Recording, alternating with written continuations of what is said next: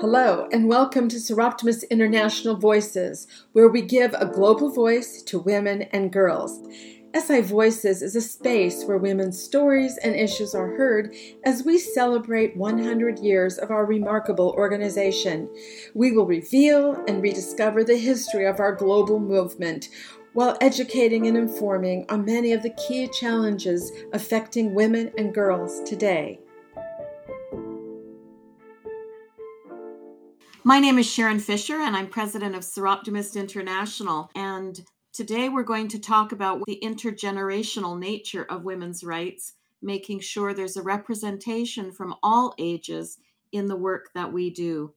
And with me today, I have Ayushi Kundu coming to us from Calcutta, India.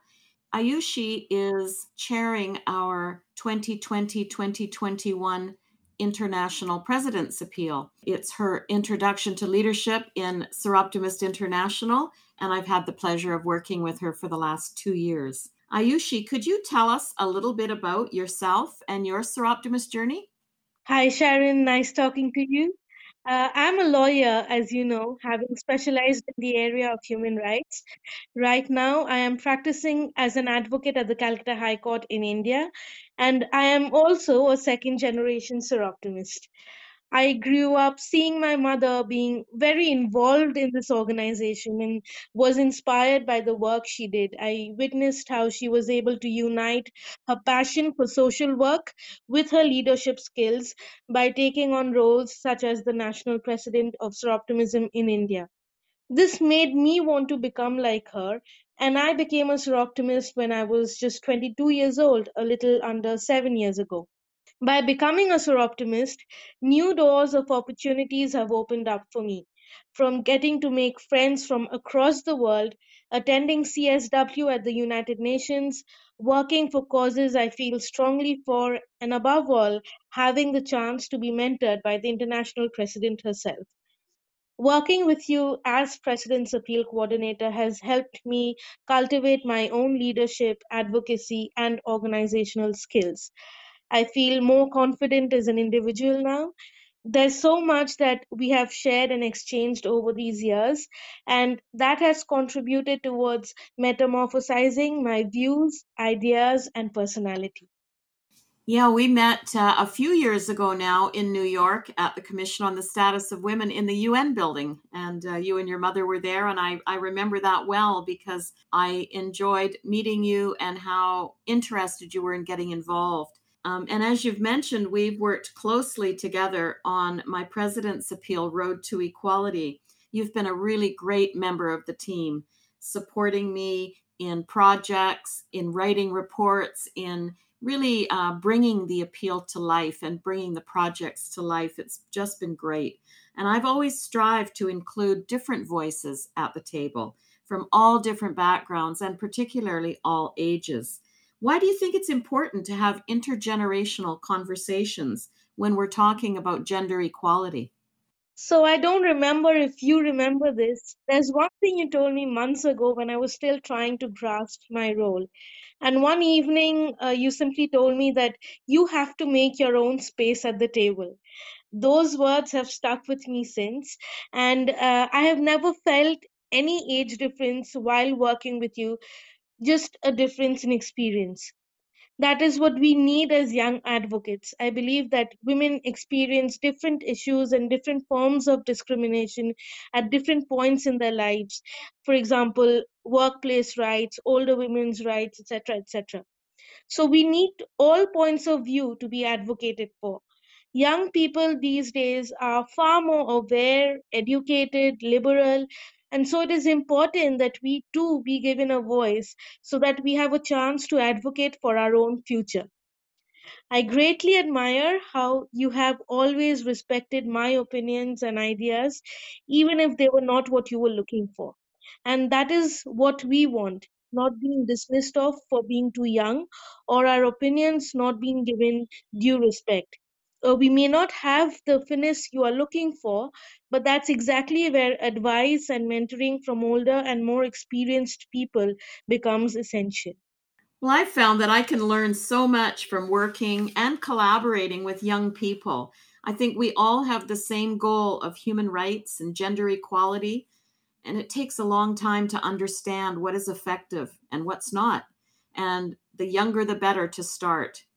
Understanding the differences between generations is so important. It's key.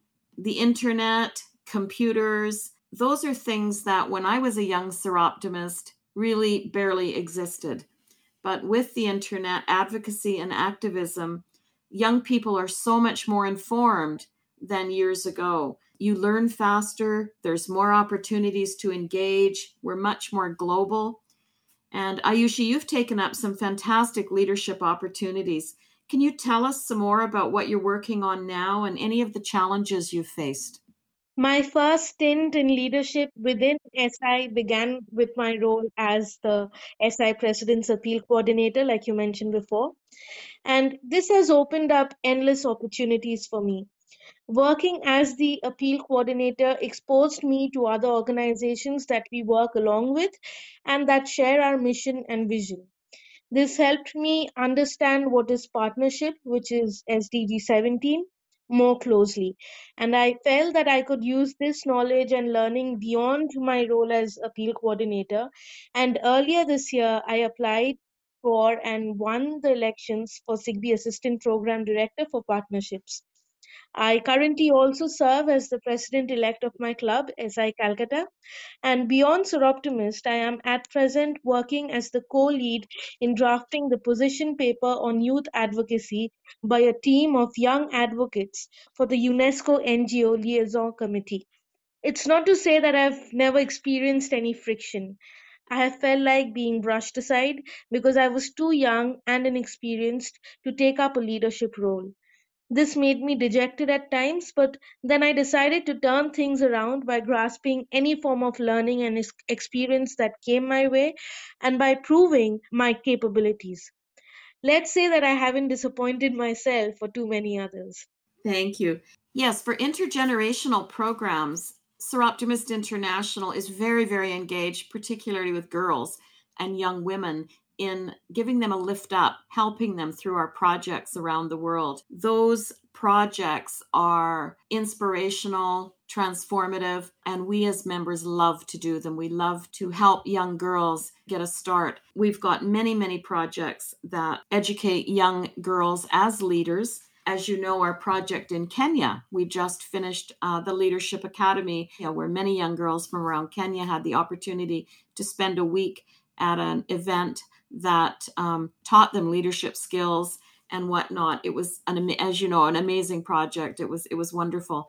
What do you think still needs to be done for women and girls in the future, and how do we get there? I know we've got these programs. Is there more we can be doing?